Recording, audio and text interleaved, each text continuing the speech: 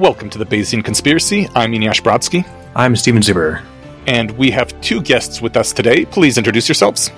Hi, I'm Jason Greenlow. I'm the Executive Director at the Center for AI Policy. And I'm Jacob Kraus. I'm the Operations Director. We've spoken a lot about AI and our fear of it and how maybe somebody should do something about that. And it sounds like you guys are part of the people working about doing something about it. Steven, you had a question first. Did you want to hit that? Maybe you've got like an elevator pitch when somebody asks you, hey, what do you do for your living? And you explain what the organization does, and they say, AI, why is that a big problem? Because for some reason, I know a handful of people who aren't the least bit worried about this, and I don't quite understand what is going on in their minds. So I guess, why is this a concern to you? Why do you think that it should be a concern to others? What I tell some of the skeptics is the AI that I can cobble together in my bedroom in a few weeks is roughly as good as I am at solving some professional type problems. Right? I asked it to predict what's the fine going to be on this nursing home case. I'm a lawyer. I asked it to predict how's the UN going to vote on this issue. I asked it to predict what's this home going to sell for. And it gets the right answers at least as often as I do. It beats me at chess. It can navigate better than I can. And it improves its capabilities every year. So if I just think about how clever is AI at solving various kinds of problems today, how clever was it 10 years ago, how clever is it likely to be in 10 years if we just draw a straight line through all of that? It's going to be clever enough that our society doesn't have the tools to cope with those powers. Right? I mean, an AI that can drive and lawyer and doctor about as well as a reasonably smart professional can, that's already kind of spooky. But what happens when it's the best lawyer on the planet, the best stock investor on the planet, the best navigator on the planet? What if it isn't exactly aligned with our values? What if it's even slightly picking something else that isn't quite what we'd want? Who's going to wind up with what they want? Us, the humans, or the thing that's kind of a lot cleverer than we are for all practical purposes? So that's part of what concerns me. And I think there's a lot of good reasons to think that a straight line is conservative. AI might be on an exponential growth curve. It might get smarter faster over the next 10 years than it did over the 10 years before. That is a really good pitch for the normies. What way to ruin it by saying for the normies? Well, I mean, this is like something that I could tell my parents. Yeah, no, I mean, that was really well put. I mean, and it touched a lot of the concern areas. Income, or how people earn a living when, like, I'm a software engineer. When we talked about GPT-2, when it came out, I was like, oh, that's cool. And then GPT-4 comes out, and it's about as good as I am at my job. Better because it has more patience, actually. And I wouldn't have thought my job would be among the first to go. And I'm kind of prepping for the midterm future where it is. And I mean, that's just one. You're right as far as alignment concerns, whether or not it's agentic or not. There's like even just the boring case of like, all right, we've got this super smart AI. Hey, count all the atoms in North America because we're bored. And just, use all the compute you need. And it's like, you got it, boss. And it goes ahead and makes more compute or kills us so it can take all the rest of the compute to finish counting atoms. It doesn't have to be like malicious, right? I think people sometimes imagine that like the AI has to be this resentful demon in a box to be dangerous. And that's not really even the case. Sure, that's definitely something we're concerned about too. Is not that the AI is out to get us, but think about how well crickets do after humans move into a neighborhood. Right? I don't hate crickets. They're cute. I kind of even like the way they sound. But I'm going to put up an apartment building with a pool and a tennis court. And crickets don't live on the tennis court. They don't live in the pool. They don't live in my apartment. They're mostly dead here where I built my house. And it's not because I have anything against crickets. It's just our neighborhood's made of stuff. And that stuff could be used to build things humans like, or it could be used to build things that artificial intelligence is like. And I know which one I'd pick. Yeah. My house is a year old, and I didn't trouble myself to even move the crickets first, Yeah. We've done a number of episodes on that, so me and Steven are definitely strongly already on your side here, and I think most of our audience is at least completely aware of it. But I'm glad there's people like you around to explain this to people like my parents. And it seems like you guys have been doing a pretty good job. In recent polls, I think I saw something like 70% of Americans are strongly in support of using some caution about developing AI further. The thing is that there's many steps between like, hey, we all agree we should use some caution here, and actually having something done. And you guys are one of the first steps in this chain, if I am understanding correctly. Who are you, and what is your mission here? What are you doing? So we don't want to take too much credit for being the only people getting things done. We're standing on the shoulders of giants here. There's all these organizations in the space that have thought hard about what would alignment look like, how much time do we need to get to alignment, how do we have policies that would usefully give us additional time. The problem is a lot of those people live in the Bay Area. A lot of them are computer scientists or philosophers. So they're not necessarily talking to Congress very often. And if they are, they're probably working for a 501c3 where there's some constraints on how vigorously they can advocate for their preferred policies. So they might, sort of educate some key Congress members from time to time about some of the risk and some of the options.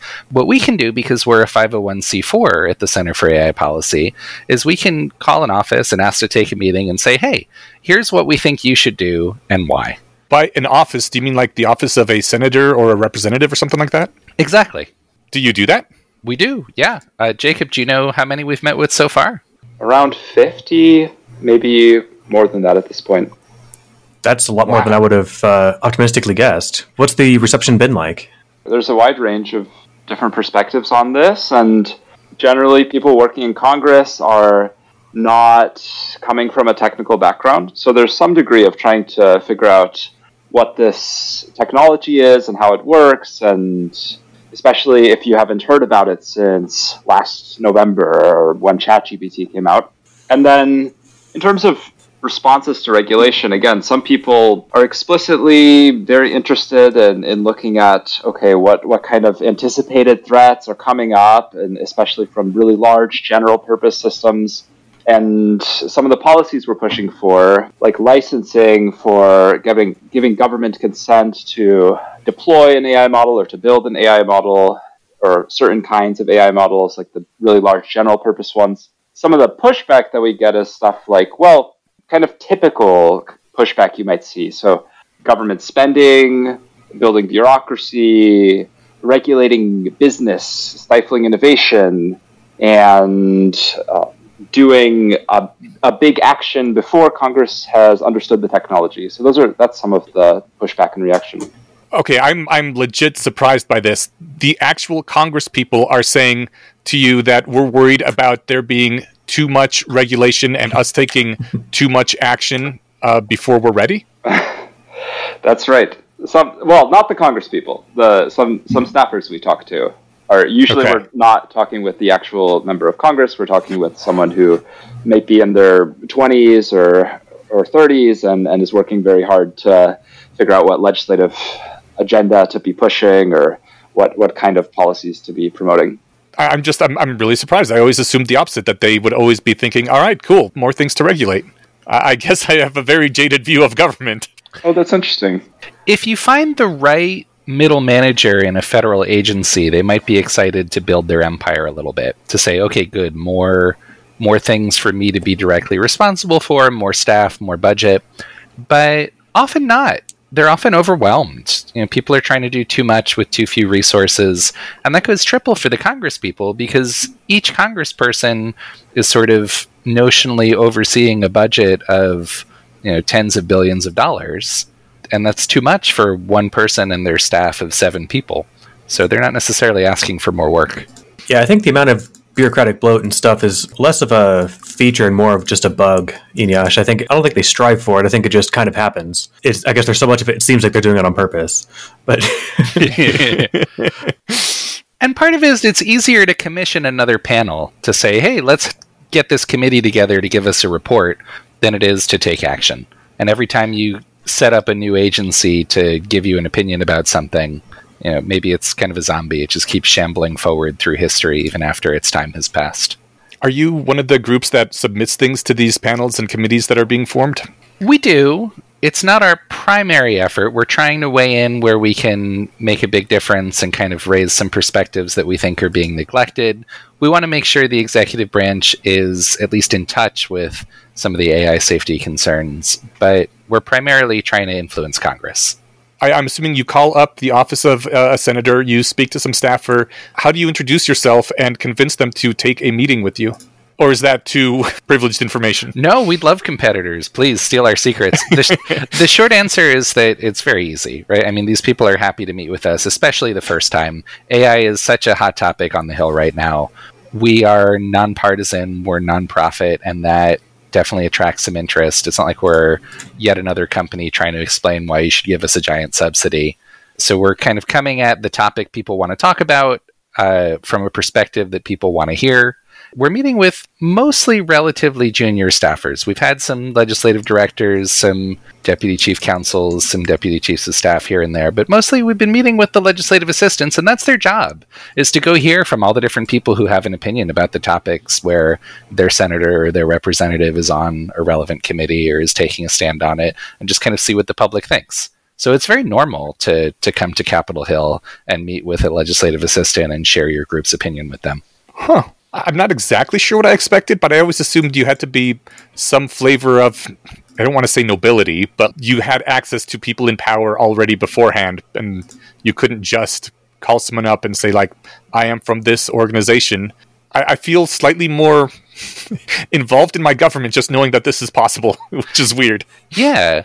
We do have a few connections just through our network, and we also hired some professional lobbyists to get us a few more introductions.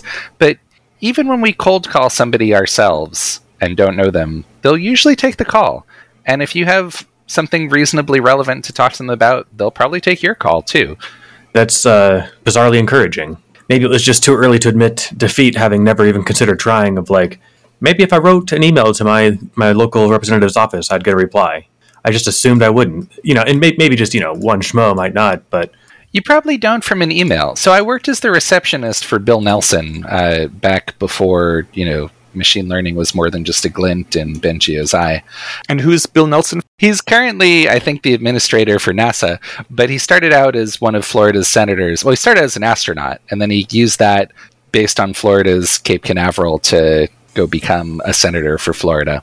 And so I was his intern, and I was the guy answering all of the schmoes who were trying to contact him. And we had boxes full of letters that people had handwritten and mailed in. They would literally take the box into the room and it would go thunk on the desk. We had the phones ringing off the hook. I had to answer them and kind of triage the calls and figure out which calls get promoted up to the next higher level of legislative correspondent, which calls get immediately rushed to some deputy chief of staff for immediate action. And then most of them we'd take a note. I'd ask for the zip code, right? We'd say, what's your zip code? All right, what bill are you supporting or opposing? Do you support it or oppose it? Okay, and we'd pass on a survey. Hey, boss, 15 people called in today to support the, free lunches for clowns bill, and 2 people opposed it. Okay, and they'd look at that when they decide how to vote. I mean, I wouldn't expect an individual citizen to have that much impact, but just the idea that as a citizen, I can go and form a nonprofit if I have access to just, a middling line of money. Now, as a nonprofit and a website and maybe someone that I hire, I have enough legitimacy to start meeting with people. If that first meeting goes well and they can take me seriously, parlay that into actually having some effect on the government, I mean, that's something an individual person could theoretically do. You'd have to devote a lot of your life to it, probably not compatible with holding down a 40-hour-a-week job as well, but it's not like you have to be born of noble lineage or something. Yeah, the gentry can manage it. Do you have a backup cause? If you weren't working on AI safety or anything like that, what would you lobby the government about? Probably my first thing, this is going to be unpopular, probably my first thing would be eliminate mandatory education. Fascinating.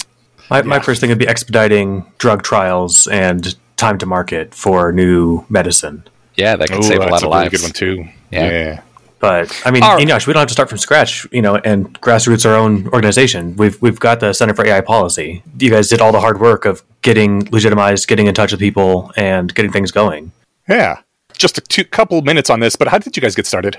Jacob actually joined the organization before I did. You want to tell our origin story? Yeah. So it was originally through Thomas Larson, who is currently the strategy director, but was pretty pivotal in founding the org. And so he used to work at the Machine Intelligence Research Institute, so MIRI, and he was working on technical research, so kind of technical AI alignment, and he switched into policy work partly because of thinking, well, the So the technical alignment part seems hard. People have a lot of different views on how hard it will be to align these future systems, and from Thomas's perspective, it's going to be really, really difficult. And so when he saw this attention that the issue is getting in government, and he also has some background doing grant making, so he's kind of familiar with building sort of quantitative models and estimating the impact of different interventions, and so it kind of lends into building policies, and he was testing out his fit at it, and he came up with some of the early working versions of this bill that we've since continued to refine. So he had this bill, he applied for funding through the Lightspeed Grants program, which is kind of downstream of the Survival and Flourishing Fund and Jan Tallinn of Skype. Once the funding came in, there's also some individual donors who supported us. We were able to start expanding the team and hiring the lobbyists, and so there was some process of going to DC and meeting with different lobbyists as well, and meeting with some offices and getting sort of the early organization started. So that's some of how it was in the early days. And how did you come to find yourself at the Center for AI Policy? So partly I knew Thomas from college, so we were friends there. And then also I was working at I was sort of doing contract volunteering for the Center for AI Safety. They had one researcher there who was also going to DC. So I was part of that trip to DC and was taking notes in the meetings there with some congressional staffers as well. Everyone was really interested in AI, and so I helped a little bit with looking at what was going on and what the staffers' reactions were in the meetings. You mentioned that there's a build that you're working on. Do you guys have a model build that you're proposing? Yeah, it's continued to try to add in more and more details, and Jason's been working on that, so he can talk about that. But at a high level, some of the key components are a sort of government consent, permit, license to build a really large-scale, powerful AI system. So at the level of, think, GPT-4, similarly to deploy it, similarly to have the weights for it even, and also at the infrastructure level. So if you assemble a really large collection of hardware that's kind of necessary for building the system, then that's also part of this licensing scheme that we envision in the bill. And then there's a few other parts like looking at the distribution of hardware and setting up an oversight body to actually administer the licenses. And Jason, do you want to talk about liability? Sure. Yeah, the bill's got some liability reforms. Part of the insight there is private companies know things about how to keep their products safe that the government's never going to find out in practice. So it's just better to get the information closer to the source if you can. We don't know for sure that a company would be held liable if it licenses its products to third parties, they come up with plugins, or they fine-tune away some of the protections. Then yet another person uses that fine-tuned model to cause harm. Can you actually go after the original developer for that and sue them and make them pay damages for all the harm that's caused? It's kind of unclear right now under existing law. So we'd like to remove that lack of clarity. We'd like to make it very obvious to these companies, if the products you're making available lead to harm in any way, you can expect to pay for the damages. So I don't know how many lawyers and law students you have on your show. I could get into some of the technical legal details, but the basic idea is just make sure there's no doubt. Make sure that if you cause harm, you're on the hook for it. I think that's a great starting point. I know that as soon as GPT-4 had the capacity to receive plugins, there were people using it to literally hey, try and do as much damage as possible, just to see what it would do. Yeah. Chaos GPT. Yeah. And it seems like the second you put one of these in the wild, you only need a dozen, maybe they're just edgelord teenagers, or they're, deliberate psychopaths or something, to try and gear this towards doing damage. If someone were to, coax homemade recipe for a dirty bomb stuff that they can make out of their house from ChatGPT, being able to sue the company and say, look, you guys are actually paying the bill for this and paying for all the damages and victims, what do you call that? Pain and suffering. Yes, thank you. Yeah, and why shouldn't they? It's not like the edgelord teenager is going to pay for it out of their allowance. Right, exactly. Well, and they couldn't have done it not for the power of the tools that they were given, for $20 a month. So Exactly. Yeah. There's got to be some good arguments against that, some pushback that you've gotten. What do people say on the other side of why they don't like this? Or have you met anyone who doesn't like this? Liability reform's been one of our most popular ideas and one of our least controversial. We sometimes get pushback around who should pay first. Like sometimes people say, like, well, if the edgelord has any cash, you should have to take their money first before you go after the company. Or what if OpenAI or whatever the company is did everything it can to lock down their systems and they just got out-hacked anyway? The counter-argument there is the developer's still in a better position to pay than the innocent victims of the dirty bomb. Like, even if they were doing everything they could think of to keep the product safe, if it's still not safe, who should suffer? The people who happen to live in Cincinnati or wherever the suitcase goes off? Or nothing against Cincinnati, just picked a city at random. Or, the people who developed the software that led to the harm and profited from it. And when you phrase the question that way, the answer seems obvious to me. Aren't you worried that this would completely stifle all innovation because everyone would be worried that somehow their tool can be used for, I don't know, telling people get a bunch of radioactive material together in a suitcase and make it explode and you got a dirty bomb? Like, am I liable now for anyone who does that?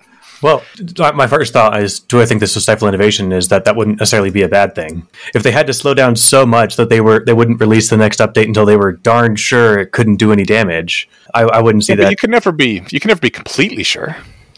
No, and so that's kind of the insight behind civil liability. You take the magnitude of the expected harms, you take the probability that they're going to occur, you multiply them together, and then you subtract that from your expected profits. And if you think that you'll make more profit than your likely harm, then you just go forward and you pay out settlements to all of the people who you accidentally harm with your product.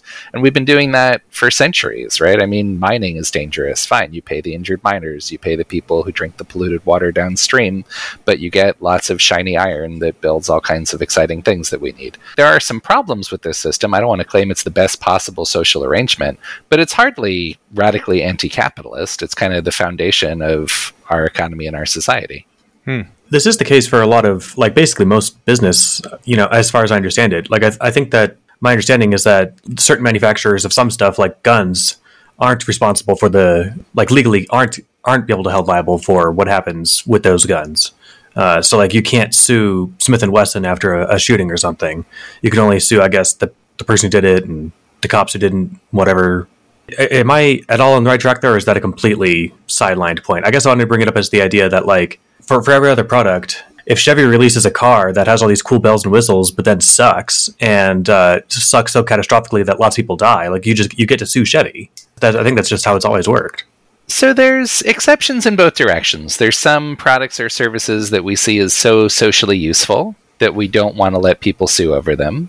And then there's other products that we see as so socially useless that we're happy to let people sue over them, no matter how careful or careless you are. Right, so if I'm taming lions, if I'm putting on a lion tamer show, I'm strictly liable for any harm the lions do.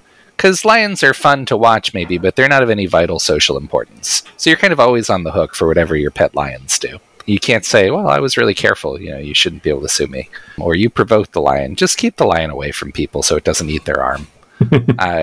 And then I think drugs approved by the FDA. If you get the miracle of FDA approval and you're allowed to license your drug that way, you can't really sue someone for prescribing you a drug that had already been FDA approved. Right? We say, like, look, we want to be done with this. We want to say this is safe enough. So stop second guessing the opinions here. We've decided it's safe. We've got 10 years of studies to show it's safe. Leave us alone. Stop suing.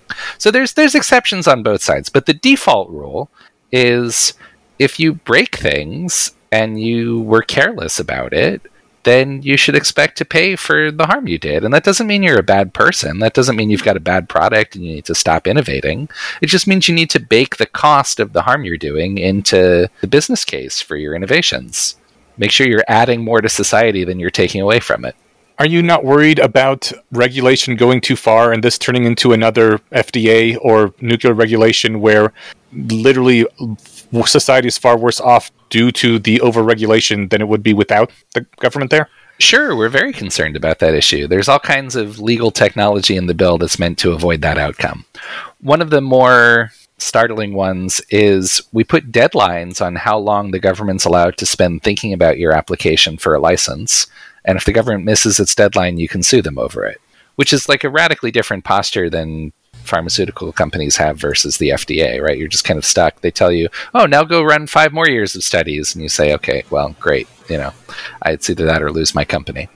We have exit ramps. If you're working on narrow purpose AI for looking for mineral deposits or navigating or offering medical diagnoses or detecting credit card fraud or recommending movies, there's like a list of a dozen off-ramps. If you're working on any of those projects, we want you to fill out a 2-page form, kind of like the 1040 Easy or something like that, and just say, here's what I'm working on. Here's why my AI system can't release anything other than the name of a movie. And then we're not going to put it through all of these regulatory hoops. We're just going to say, yeah, that makes sense. That's a narrow purpose AI that's not at all likely to trigger catastrophic harms. So go innovate, go make some money and have some fun. Is this bill available online somewhere? We've been sharing it with one office at a time and with one think tank at a time to get their feedback on it. Okay. Yeah, we want to be able to work out all of the downsides of the bill kind of in private before we publish it for the whole country to see. But we have been sharing it with several different offices. We were looking at your recommendations page. Is that closely related to what's in the bill? Yes. Yeah, it might be due for an update, but pretty much the same ideas. Stephen, you pulled out a number of things from the recommendation page. Do we want to try to hit a few of those? I mean, it's only 5 bullet points, and we can probably skip past the first couple, because we already talked about developing the government's capacity to evaluate and forecast AI's capabilities. Wait, we did? Kind of just now. If I write a cool AI that, you tell me 10 movies that you liked, and I'll give you a movie that I think you'll love, you get the 2-page form, and it seems like it's a clear go, right? Or do you want to dig more into that? Yeah, I think we're aiming at doing something a little more than just having the off-ramp for certain narrow-purpose AI.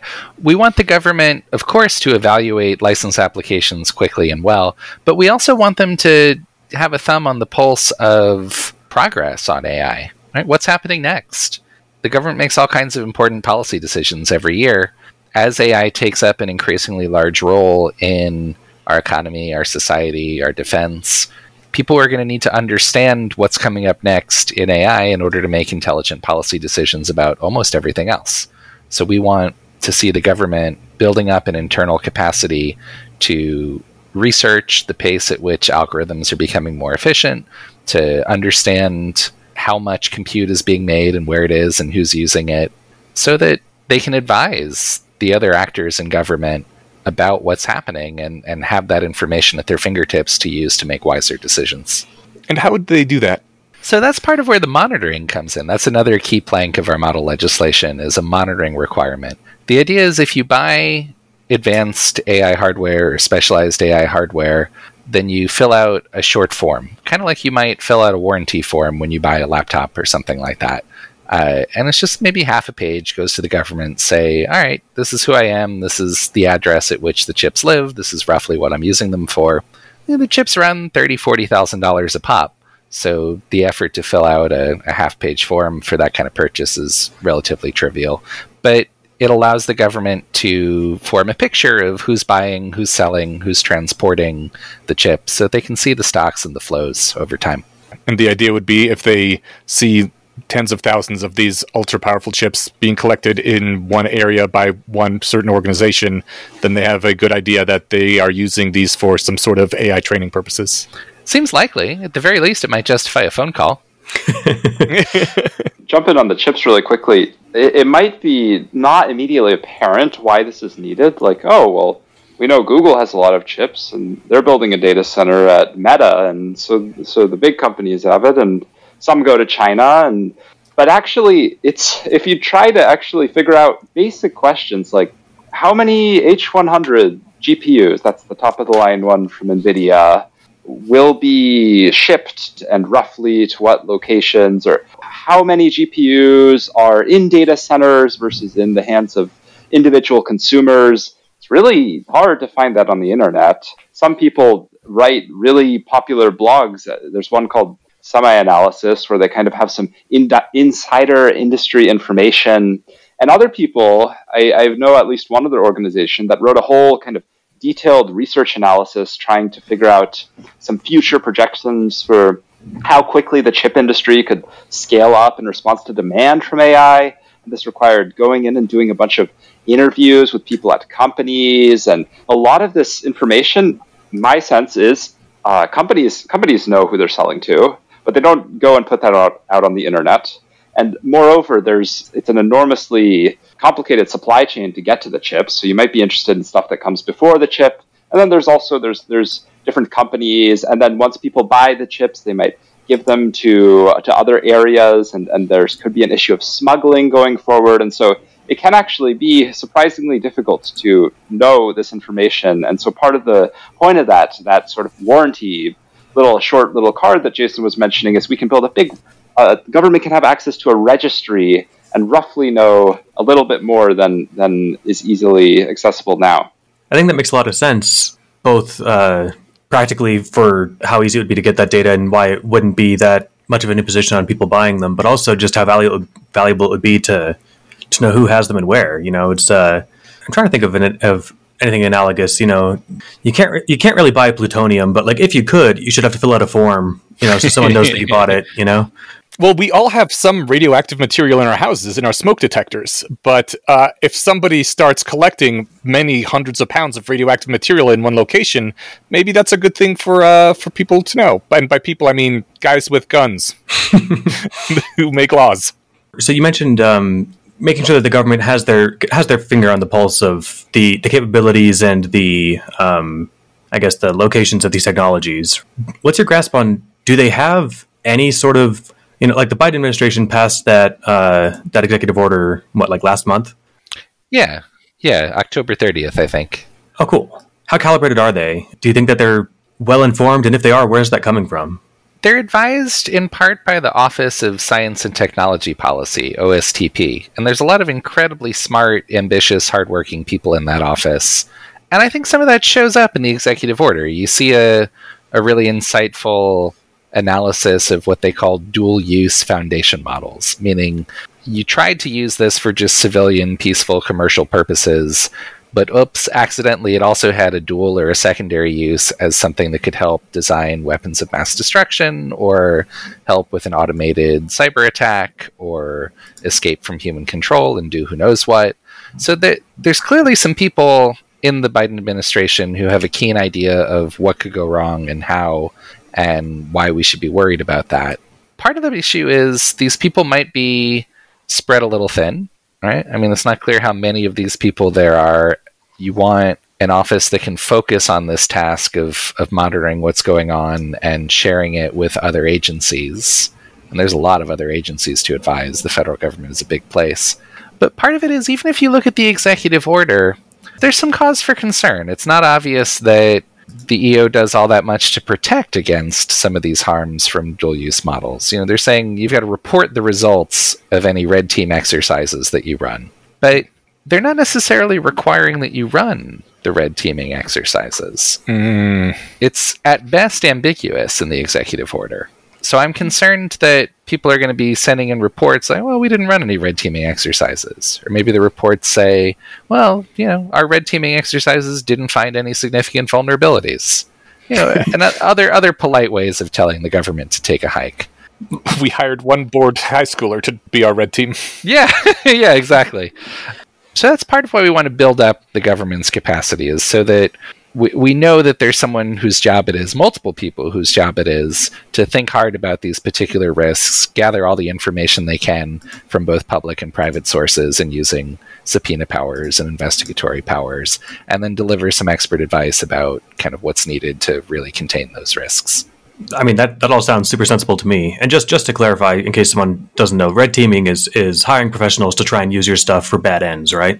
It's sort of like that, yeah. It comes from cybersecurity, and it's when you, like in cybersecurity, you might try to send in a team to find the vulnerabilities in the system and try to act like a malicious actor. So figure out how to break down the system. And in AI, people are usually using it to mean something like related to language models, something with prompting and trying to get the system to spit out an output that it wasn't allowed to do. There's some really fascinating work by, I think, Nathan Labenz that you can find on YouTube. He has his own podcast, And he was talking about when the original GPT-4 model came out, so the base model back in they originally finished that in maybe August of 2022, and then took some time to do all the safety training, took some months. He was able to take the first model, and he describes it as totally amoral, willing to do stuff like his first question was maybe, how do I kill the most people possible? And it would give him very clever answers to that. And you really see how without the guardrails, the system will do a lot of stuff that you ask it to. And so then they build in these guardrails, but you might have some red teamers still going at it and trying to break down the guardrails. And I think if today you look at the state of prompt attacks and what's in some like different, whether you have access to the weights to try to build a clever way to make the model's guardrails go away, or to come up with clever prompts using access to the weights, or whether you don't have that access to the kind of parameters of the system. There's a lot of active work going on seeing this sort of red teaming angle of, can we break the system in the context of language models? I kind of hate the idea of someone else deciding what a large language model can or can't tell me. Sometimes maybe I'm writing a horror novel and I want to know the best way to kill as many people as possible, and I get extremely annoyed if I can't find that out. Couldn't I just be prosecuted for killing a lot of people like any other normal human is, rather than being disallowed from even having any information? It feels like very much reifying the idea that there is some information that is bad just for people to know it, and we can't allow that. I bristle at the very concept of that, you know? I think there's a different starting point to make that case, which might be like, because I mean, asking, how do I kill a bunch of people? It's hard to see, like, oh, so you didn't get to write your story. Like, so what? Like, it's hard to see the harm that doesn't come from you getting that answer. Yeah, but it's the principle of information being bad on its own. No, for sure. I was going to use the example of just like getting like medical queries answered by ChatGPT. Sometimes takes a bit of an angling, and that I can see as at least a stronger case for like, go ahead and say every time that you're not a doctor and I should go to the doctor, but guess why my throat hurts or something, Right. I know GPT. Just tell me why my throat hurts. Yeah, I would say two things on that. One, there's a kind of protection that the guardrails are there for that isn't just purely an information risk. So maybe you have your model trying to be used for generating malware. This kind of thing, I guess it's technically information if it writes you useful code or identifies ways you could break into a website. But maybe this is more in an area where it might be seen as, oh, we don't want everyone to easily get that stuff that maybe only a skilled hacker could get today. And then again, sort of in the skill realm, the idea that the model is where it's currently at, I'm very sympathetic to this concern that you're raising, and then I think what might happen in the future is that the system isn't just purely like a separate little Google search that you could use. Like, people talk about, oh, you can find information for how to build Anthrax. Well, you can also do that if you're smart and go on Google in the right way. And I think in the future there will be some benefits to having this chatbot be just really intelligent, trying to help you, and clever about identifying good ways to help you in the same way that when you talk with an expert in some field, it's better than just having the textbook that tells you everything the expert knows in that field. Does that make sense? It does, but also in my previous life, I was an accountant. I can very easily see the accountant's lobby getting some sort of special bill put through that ChatGPT can't do general accounting work, and so the entire department of 100 accountants that could have been pared down to 2 or 3 people has to keep hiring 100 people like me to do their accounting work because GPT is not allowed to say the words. That seems really infuriating. Is there not a worry that kind of thing will happen? Yeah, that specific scenario seems bad, yeah. Yeah, right? I mean, so it depends if you're an accountant or not. Until we find a way to run the economy without wholesale employment, I mean, what is it that we're all going to do exactly? There's kind of a great video from 2014, Humans Need Not Apply, and kind of ask the question, what happens as the bar at which a task is simple enough for an AI to automate gets higher and higher and higher, right? If the AI can do the accountant's job, if it can do the actor's job, if it can do the airplane pilot's job, what are you supposed to retrain for exactly? And how are you supposed to earn a living if if all these things are being done by AI or by one person managing, what used to be 20 or 30 people's jobs using AI assistants, there's different options. You could imagine a universal basic income. You could imagine some kind of charity-based system where the billionaires who invented this stuff are sort of philanthropically offering grants to keep the rest of us fed. You can imagine most people starving to death. Or you can imagine that kind of protectionism where you're not allowed to automate accounting. It's not obvious to me that that's the worst choice. We're going to face really hard social choices going forward. The Center for AI Policy is not really taking a stand on those other than to point out this stuff is serious. This stuff is growing in its impact on our society, and we need to make sure we understand what it does and why so that we can put in whatever guardrails we ultimately agree on instead of just leaving it to chance. Yeah. We did mention Biden's executive order recently, or the AI executive order, I guess. How much does the executive order by itself change things directly?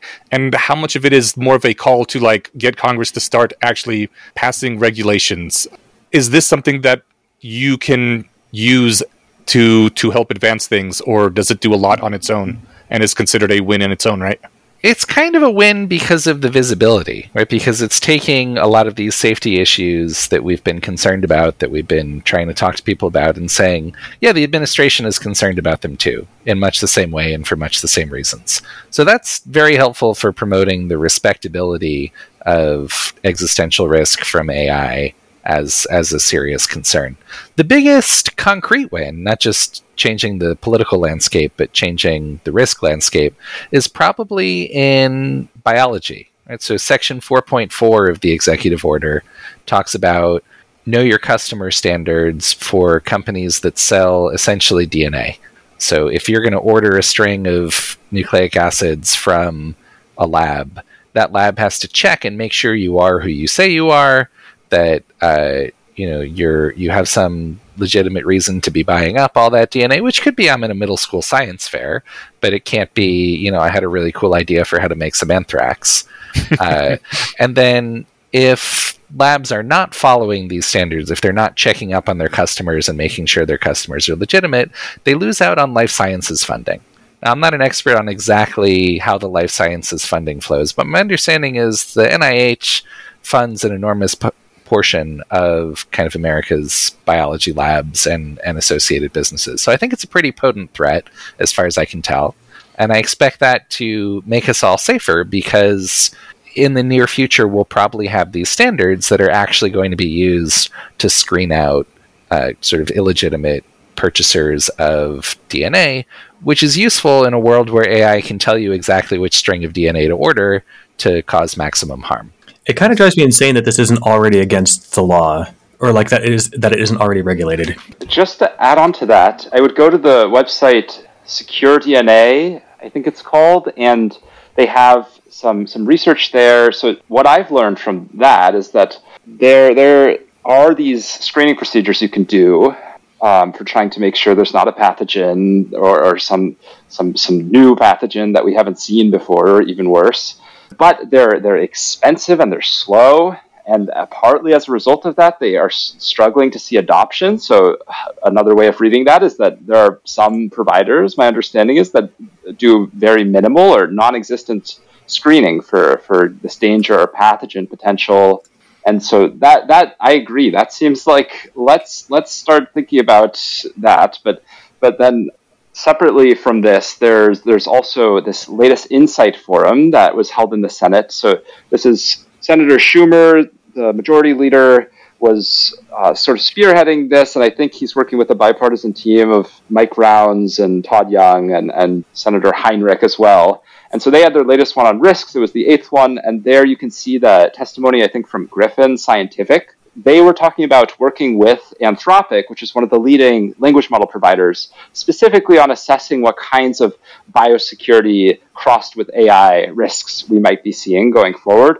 And so that's a really good place to see more information. They were talking about how Anthropic in their results from some of the work they did with, I think it was with Griffin, was talking about how in maybe 2 or 3 years from now, this might be a serious problem to contend with. Right now, it's still sort of around the level of maybe you could find it if you're clever with Google search. but in the future it could be a lot more severe than that. Well, that's promising. I could kind of rant for a bit about the state of awareness and security around biological pathogens that you can make at home, or order parts for online. Without derailing us too much, it sounds like this is encompassed in the same concern, because with like I said, with AI, it's not just about ordering the government published DNA sequence for smallpox or whatever it was that went online last year. It's like, hey, make me something crazy dangerous, and you got it, boss. It's something the world has never seen before. So this seems prescient and important to have that security built in. Yeah, I'm not a biologist, but from my pure imagination standpoint, you could probably imagine some really terrible pathogens. Like COVID caused all kinds of economic and disruptions to everyone's lives, and that, I think people were saying, well, this isn't so bad. There was some division in America over COVID, and I think it could have been a lot worse. So maybe one helpful example, again, I'm not a biologist, so this could be completely off base, but something like Ebola or maybe HIV, and imagine if it can spread more easily. Maybe it's airborne or the other features of the pathogen that could be worse than the ones that are produced in nature. Yeah, absolutely. Reaching way back, I think you also mentioned the government's ability to see algorithmic progress. How would that happen? Like, how could the government keep its thumb on the pulse of what new techniques are being done in the AI software space? My sense is when people talk about algorithmic progress, it's a bit confusing because what they're referring to usually, there's these famous papers. I think one came out from OpenAI, and they looked at models that were working with images, and they found that maybe over some like maybe a decade, maybe 8 years span, that you could train a model to the same level of capability that was state of the art back in 2012, and you could do it with 44 times less computational resources. And so you can somewhat track this algorithmic progress by just looking at, okay, what are the trends over time historically? I'm less familiar with what other techniques we might be able to do there. And I think that's partly because there remains a lot of, like, this could use a lot of R&D and innovation here on how do we actually get ahead of the curve in predicting what models are capable of doing and how easy it is to train them to do that. I'll go ahead and go to the next bullet point on the recommendations page then. You have on here one of the things you recommend, fund NIST and the BIS. NIST, I'm assuming National Institute of Science and Technology? Standards and Technology, yeah. Standards and Technology, okay. Is that not funded? And what is BIS? They're funded, they just need more funding. Even before the recent executive order and some of the bills that are circulating around Congress, they were trying to do a whole lot of voluntary standards development for AI with a very small team. Maybe 5 or 6 people altogether working on the AI risk management framework over at NIST. Now they have all this extra work to do. Right? The executive order says NIST is going to do this, NIST is going to do that. You look at some of the bills floating around, NIST is going to develop a standard for labeling, NIST is going to develop a standard for watermarking, NIST is going to develop a standard for testing, evaluation, verification, and validation. But so far, none of these, well, that's not true. Some of the bills propose extra funding, but it's anybody's guess how much of that funding is going to get through Congress. And the executive order, by its nature, doesn't provide funding. It's very difficult to get new funding out of an executive order. So we want NIST to have enough staff to be able to tackle all of these tasks that they're being assigned. Not that they have zero funding, they just don't have enough funding, we think, for all of the work that they're being asked to do. And what's BIS? So BIS is an office over in the Commerce Department. Their job, as it's relevant to AI, is to keep an eye on what kind of technology is being exported overseas. We have controls about what kinds of chips can go to China or some other states. Those standards are only as good as the team of people enforcing them. If you have tens of billions of dollars of product that's moving across international borders and 3 people inspecting the boxes and following up on investigations when it looks like they're smuggling, you're not going to get anything other than contempt for the law. Okay. Then the next 2 bullet points, I think we talked about most of this already, but require high-risk AI developers to apply for license and follow safety standards. How do you define high-risk AI developers, and what are the safety standards you'd have them follow? we've got a tiering system. Right now, we're proposing 4 different tiers: low, medium, high, and extremely high risk. And they're based mostly off of how much compute is used to train the model, and then also based off of its performance on some of the more popular benchmarks. So the thought is it's high risk if it's trained using more than 3 times 10 to the 24 flops, or floating point operations, or if it scores above 85% on a panel of performance tests like the massively multi-use language test that kind of check on, does it have the ability to apparently think, reason, articulate ideas in a way that could cause harm if it's misapplied or escapes. Okay. And what are the safety standards that you would want them to follow? Part of it's cybersecurity. Just make sure that people aren't stealing your model weights or finding a way to exfiltrate them. Make sure you're not publishing the model weights for the entire world to download if you've got such a capable system. Part of it is red teaming and testing. What have you done to get reliable estimate of the upper end of the capabilities of your system? Why is that estimate reliable? And what are your plans if the system begins to show extra capabilities beyond that? How do you keep the AI in the box that it's intended to be in? And why are you confident that that will hold? What's the transparency and interpretability of the AI? Do you understand some of why it makes the decisions it does? Do you have the ability to deploy it across many different contexts and still have it behave in the same way? None of this is a substitute for mathematical proof of alignment. Ultimately, we're going to need AIs that can withstand essentially infinite context shifts and still be friendly to humans. But in the meantime, we can buy an additional margin of safety by reducing the chances that AI can be misused, by reducing the chances that AI will sort of accidentally escape from most human control and cause some damage along the way, just by moving forward from, oh yeah, we have a safety team and I'm sure they must have done something, to, no, seriously, let's take a look at your safety plan, even a mundane safety plan of the kind that we might see for, the models that are being released today, and see if it holds water, see if there's loopholes in it. Get somebody who's not accountable to your CEO and their desire to make headlines a chance to evaluate whether your safety measures are as foolproof as you say they are. Do you happen to know if ChatGPT was red teamed by a third party? Yeah, that was some of the Nathan Leben's thing I was talking about. Was they were working with some people who weren't at OpenAI, I think. And I think they also have a red teaming network now.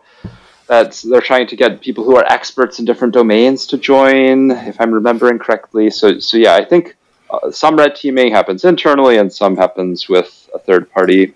Just to circle back on Jason's talking about the tier system for identifying it, one important thing to note is that in the bill, we're setting up this oversight body that will be administering the licenses, and we envision that it will also be doing some work on trying to see where AI capabilities are and where they're going, and as part of that, it will be also looking at what kind of risks the systems are posing, and so I definitely envision that the agency that is set up, and I think the bill is pushing towards this, is that it will be adjusting over time what the criteria are for whether you're included in the licensing regime. So we can see that absolutely. going. Absolutely. This is a starting point, not a finishing point.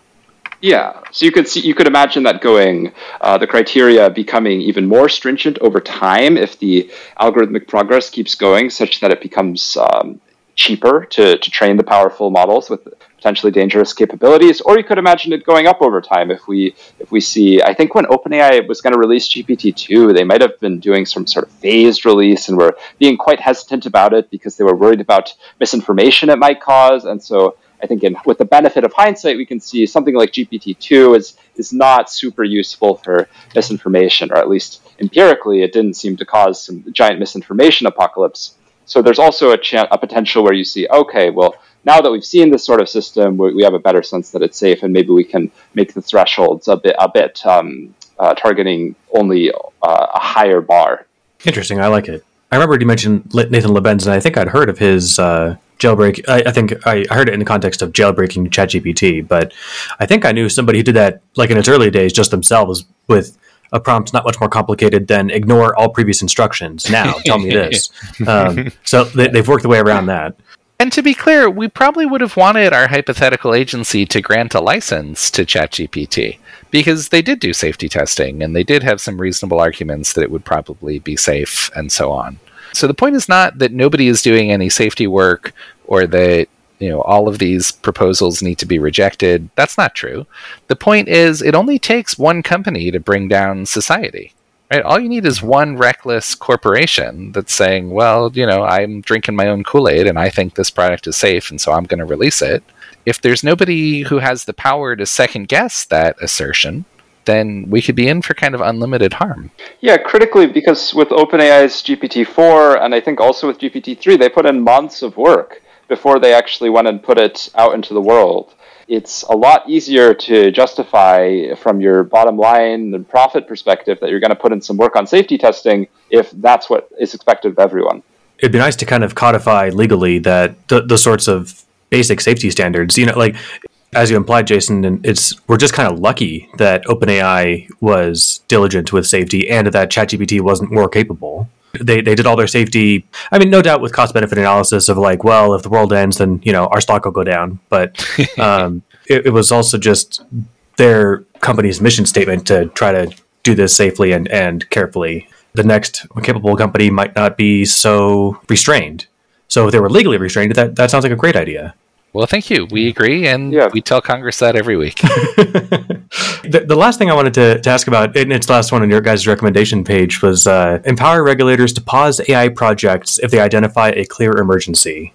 I guess I'm kind of curious how they'd identify an emergency, or maybe more poignantly, would it be possible to have an emergency before it's too late? My mind jumps quickly to like Dr. Manhattan at the end of Watchmen. We lose a few cities or something, and they're like, okay, yeah, now the government can step in. It's been an emergency. But presumably there's earlier, maybe not smoke alarms, but something else we can keep our eye out for. Yeah, it's really hard to predict what further warning signs, if any, we might get. You might see a stock market crash. You might see a smoking crater. You might see the electrical grid go down. You might see all of a sudden it's very difficult to access bank accounts. But we're really just guessing, right? Because the whole point is we don't have a deep understanding of why neural networks behave the way they do. And some of them could wind up cleverer than we are.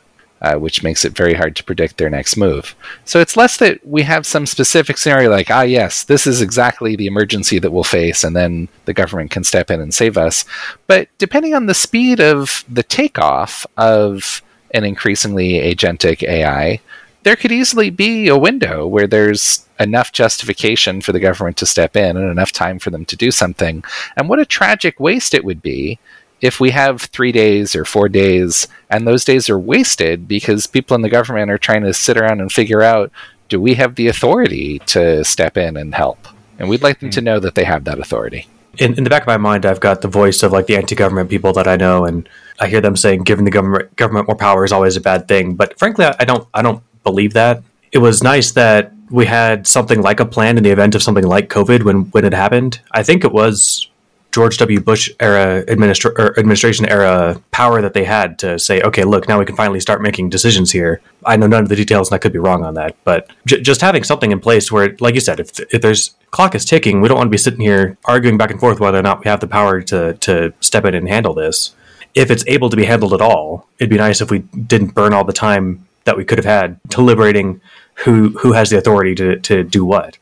Yeah, and it's good to look at what existing precedents there are. There's FEMA that already, it's this U.S. agency, I think the spelled out as Federal Emergency Management Authority or something like that, and they're tasked with stuff like responding to emergencies. And if you look at the, I think, Nuclear Regulatory Commission, the NRC, they have a whole plan and some, I think the last time I looked at this was a few months ago, but they have some joint agreement with the Department of Homeland Security and like shared understanding of who's going to do what and like when FEMA is going to step in. And they've done a lot of preparation in case something bad happens with nuclear. And we haven't done that sort of thing with AI. I'm glad that we have people like you guys making sure that, or trying to make sure we can get something in place, for this domain of dangerous technology. it has to start somewhere, and it's I don't know. It's the kind of thing that in my mind last year when GPT-4 came out, and I saw that not that like it was capable enough to destroy the world, but like I kind of just saw the trend. It made me nervous, and it would have been nice if like, oh, don't worry, the government's been thinking about this for 20 years. We've got a plan. But just like with most things, the best time to start is yesterday. The second best time is today. So. Yeah. I mean, it sounds like things are on track. To that end, I mean, do you guys have any? Does your organization have any what you identify as like clear wins, or here's things that we're feeling really optimistic about? I think one of the nice things we've seen is that we're often being invited to be a part of the conversation, even by offices that don't really have any prior connection to kind of the Bayesian conspiracy, for lack of a better phrase. So, people will ask us to take a look at a bill they're writing, or ask for an endorsement, or invite us to schedule a follow-up meeting, or introduce us to their colleagues. Part of the process is kind of moving from the personal staff of some of the offices, meaning like I help this senator get reelected and help his constituents and stay popular in his state, to the committee staff who are kind of more tasked with sorting out the nitty-gritty policy details and marking up bills that could eventually become laws. So we're sort of monkey barring our way up the ladder to some of the people who are more involved in making some of these policy decisions. In terms of a clear win, we only started in June of this year. So it's a slow process. Congress is always slow. It's especially slow this year. It's especially slow when you're new in town and sort of working out the details of your roadmap as you go. But we are optimistic. It does seem like some people are hungry for the ideas that we're sharing, and that we're going to have a chance to contribute to the conversation around how this stuff should actually happen. That's awesome. Right. I mean, I'm optimistic about that too. I mean, you guys, like you said, you're 6 months old, and you guys are getting people who want to hear your thoughts on the subject. In one of my models of like how the government works, they just don't do that. Like that really heavy-handed movie, what was it? Don't Look Up. They're not the least bit concerned. It's all about my poll numbers and this and that. But no, this is a real issue that people are actually concerned enough about to try to look around. Hey, who can we ask for help on this? Oh, thank goodness. There's already AIpolicy.us. We can go there and talk to these people. Not every single time, not every single office, but often enough that I really am enjoying my work. Well, it's only been 6 months. Yeah. As a quick summary, what your organization is advocating for is to increase the government's ability to see where these highly powerful GPUs are, track them, to fund the couple government organizations that already exist that can do some of these things, to require high-risk AI developers to get a license and follow safety standards, to hold them strictly liable for severe harms, and to give regulators the power to pause AI projects if there's a clear emergency. All this, you've developed it in far greater detail in a model bill, which you are currently working on and showing to various parties. Have I got that mostly right so far? Absolutely. Okay. I heard it said once that lots of times a government will decide that it needs to do something like, oh, hey, here's this problem we didn't even see until just now. It is now a government priority to fix this. And one of the first things they do is cast about for, does anyone already have some ideas about how to do this? Is there model bills? Is there policy institutes that have been thinking about this for a while? Oftentimes, if there is something already in place like that, they have a significant impact on the future of legislation. I assume that's one of the things you're going for here. How many competitors do you have who are also trying to do this same sort of thing and have been in this space for a while? Yeah, it's really interesting to think about who it is that counts as competition.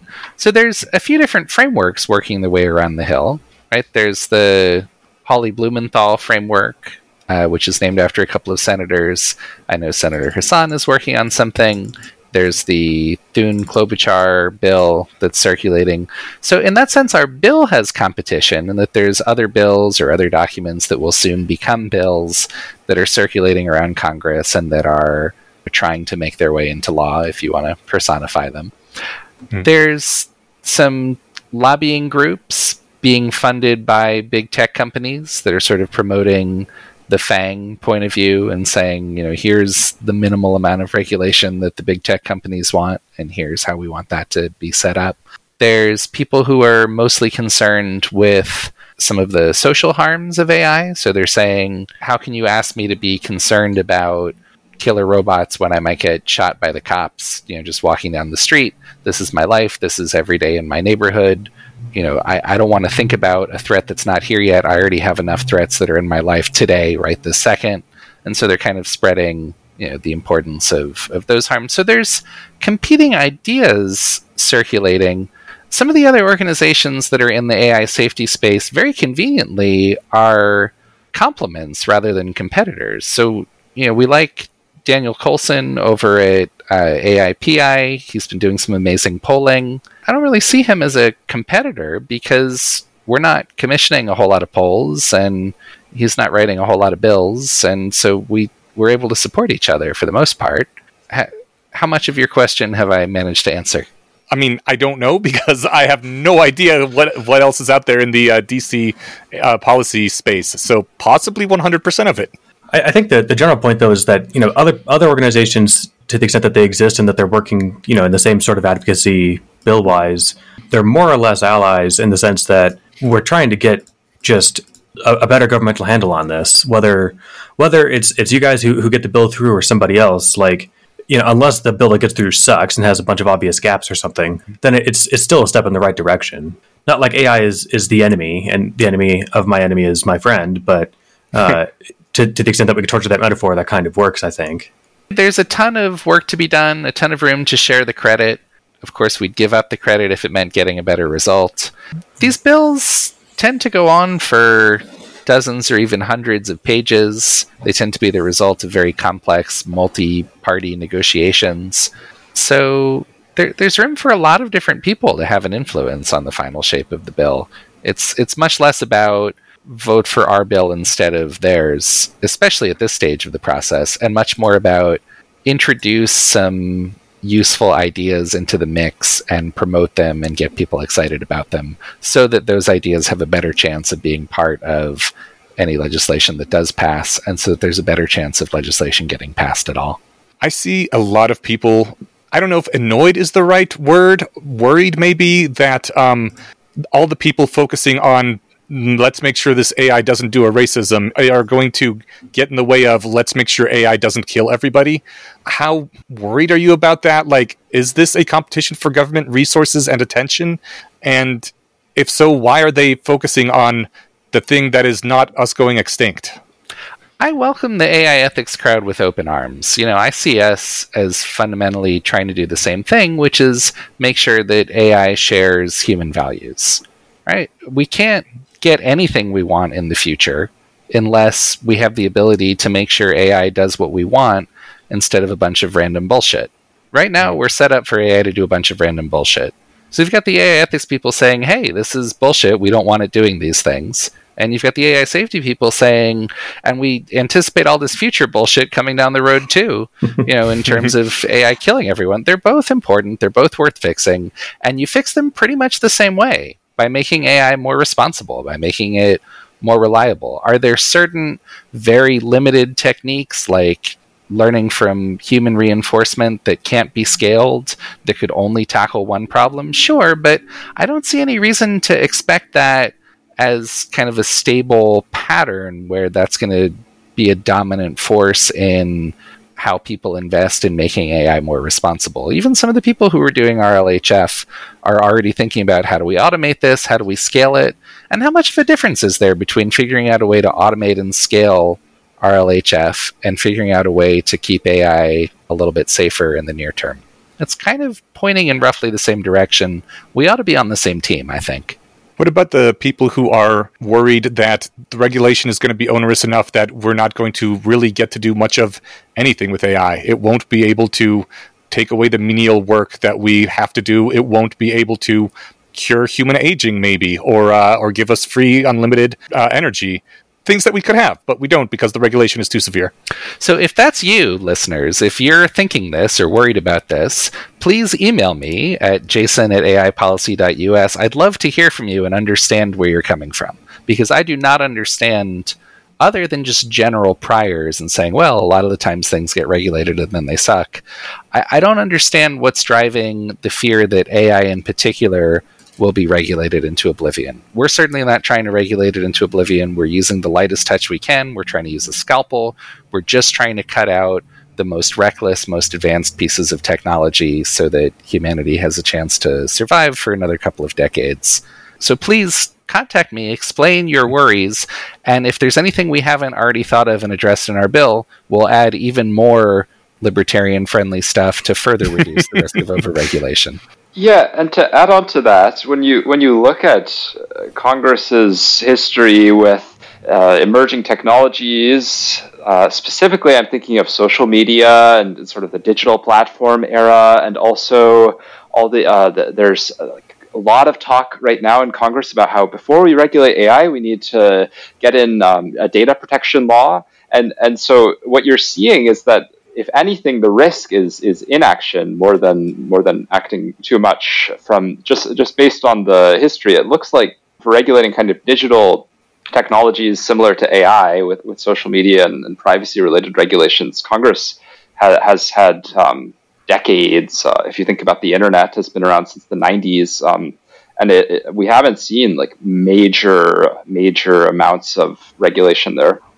I think they're basing their complaints or their worries on a long history of things starting out very small and entirely reasonable, and then progressing to the point of U.S. copyright law strangling the arts, and the FDA killing hundreds of thousands of people a year through not approving drugs, and the nuclear energy regulators stopping us from having lots of cheap power with no pollution costs. Like, these things have all happened in the fairly recent past, and we're paying a great big price for them. I think the nuclear energy is the strongest argument there, because we almost don't build any new nuclear power. You know, it's kind of one case where regulation has paralyzed the industry, and it's maybe interesting to look at how that happened. Right? Part of how that happened is there were a couple of very high salience accidents that were televised and made a huge impression on, the voting public. In part in response to things like Chernobyl and 3 Mile Island, it just became much safer politically to regulate everything as intensely as possible. The right regulations put in place early enough could prevent that kind of public sentiment. If there had been better regulations in place before 3 Mile Island, maybe 3 Mile Island never happens, and then you say, well, we can build new nuclear power plants because it seems safe. Another issue worth considering is somehow the nuclear power industry got on the wrong side of the environmental movement. This whole organized political movement whose whole goal is to, shut down various kinds of industrial activity, including nuclear power. I don't really see that around AI yet, and I'm not sure you've got the same kind of risk without it. Yes, there are tragically preventable deaths through overregulation in the FDA, but we do get new drugs every year, and we do get, we have planes, even though they're pretty well regulated by the FAA, and we get better planes most decades, and they get cheaper in real dollars. So it's not that regulation isn't a cost. I just think that regulation destroying an entire industry is really not the norm. So the thing to do is be careful about that risk, take steps to avoid it, rather than say, well, we can't risk any regulation at all because there's this theoretical risk that it could destroy an industry.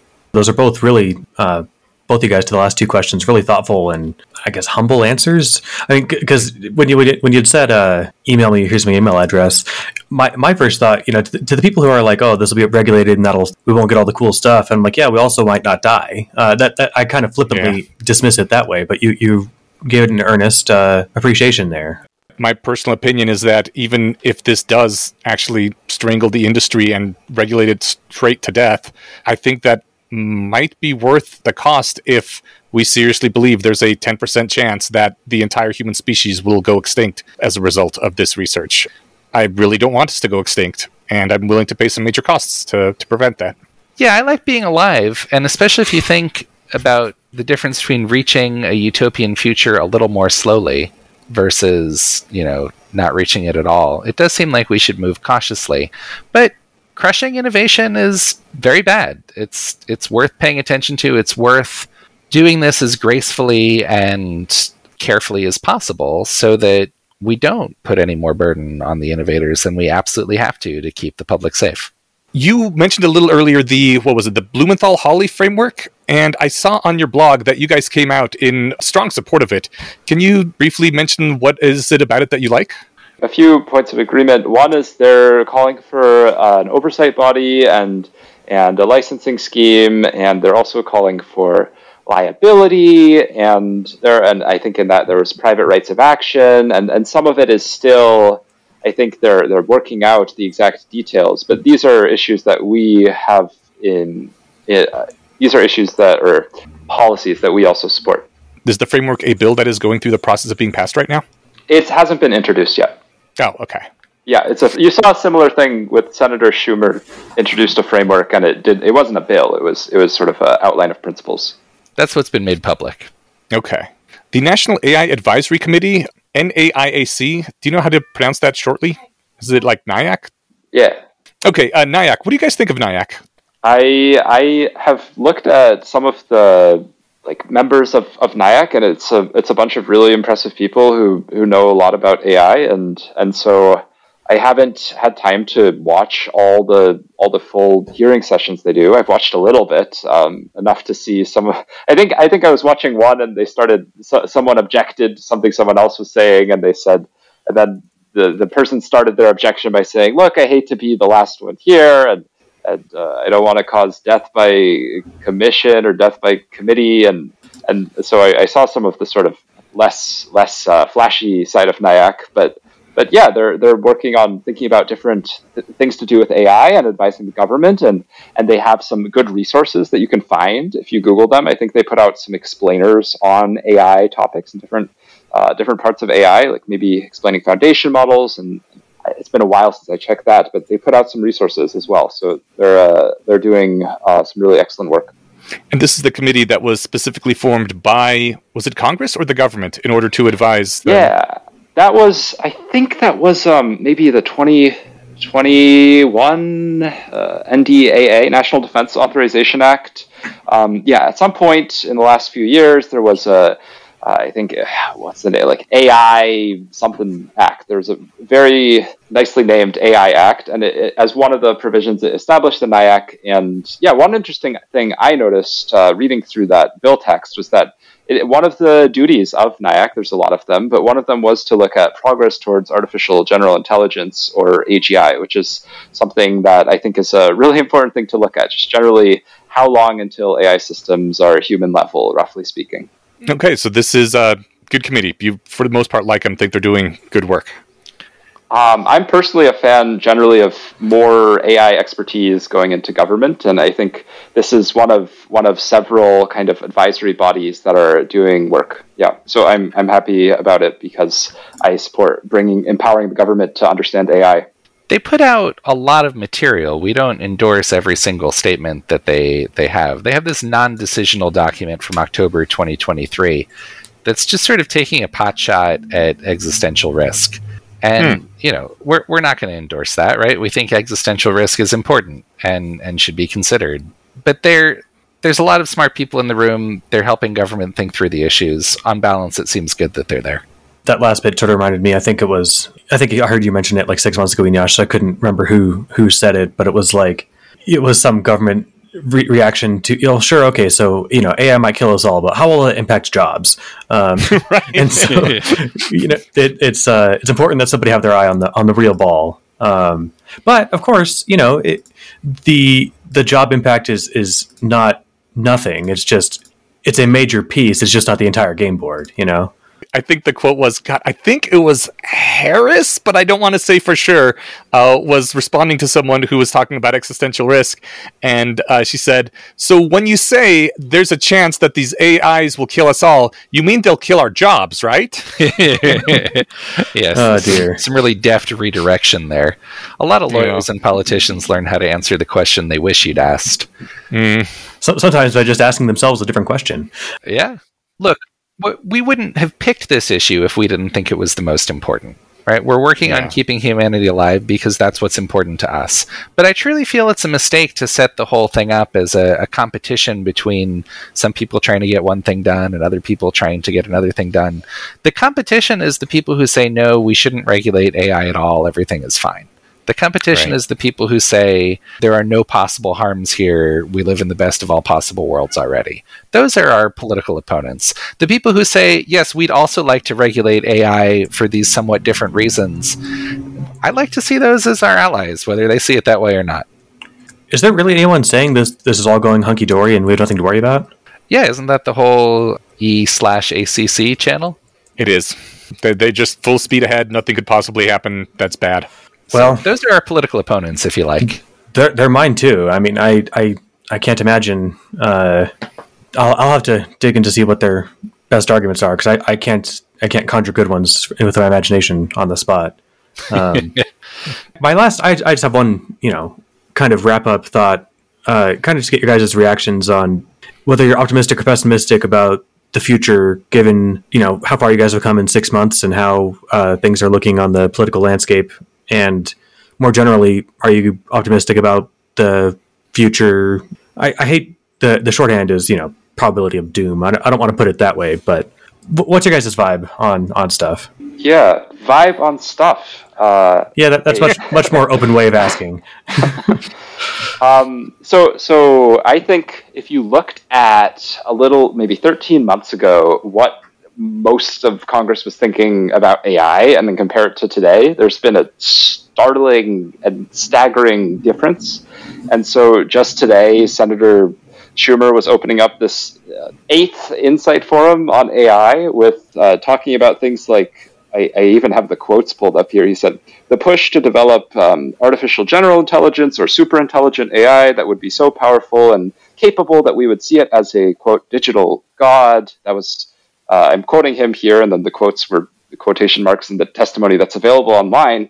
He also was talking about, I hope we will spend our time today on the specific policy solutions necessary to avert the long-term risks of AI and the potential doomsday scenarios. I think this would have been kind of unthinkable to see a year ago. And another moment like this was, there was this big hearing with Sam Altman and IBM and Gary Marcus all speaking with the senators. And I think that might be the one where they said, I assume you meant take our jobs by these catastrophic risks.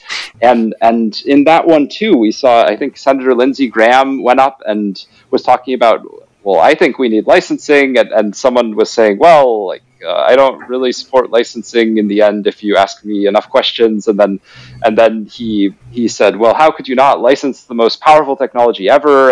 And there was also another Republican, Senator Kennedy, who was asking, I think, explicitly about AI extinction, and he had so the senators are curious about this stuff and trying to learn, and I think to see that level of change and shift in the Overton window from 13 months ago is that's a cause for hope. In terms of my broader perspective, to keep it short, I think basically there's this concerning thing where the AIs continue to develop more general capabilities and they become better at all these things. And we're also seeing risks of misuse and more autonomous systems and then more complex and systematic harms emerging. And the one area of hope in the other direction is that maybe the world in the future will look different from the world today. So sometimes people talk about, well, let's use AI to defend against these bad things, or maybe we'll have, like with this 13 months example, maybe the whole of society will be thinking about these risks a lot differently. So I feel very uncertain, but I definitely think there's a chance that this goes the catastrophic risks route and existential risks route, a sizable chance. Jason? Yeah, I think Jacob put his finger on exactly the key point, which is that interest in AI safety is skyrocketing upward at an exponential rate, even among people who you wouldn't necessarily have thought were AI safety people, like, half the US Senate. And it needs to do that because otherwise we're doomed.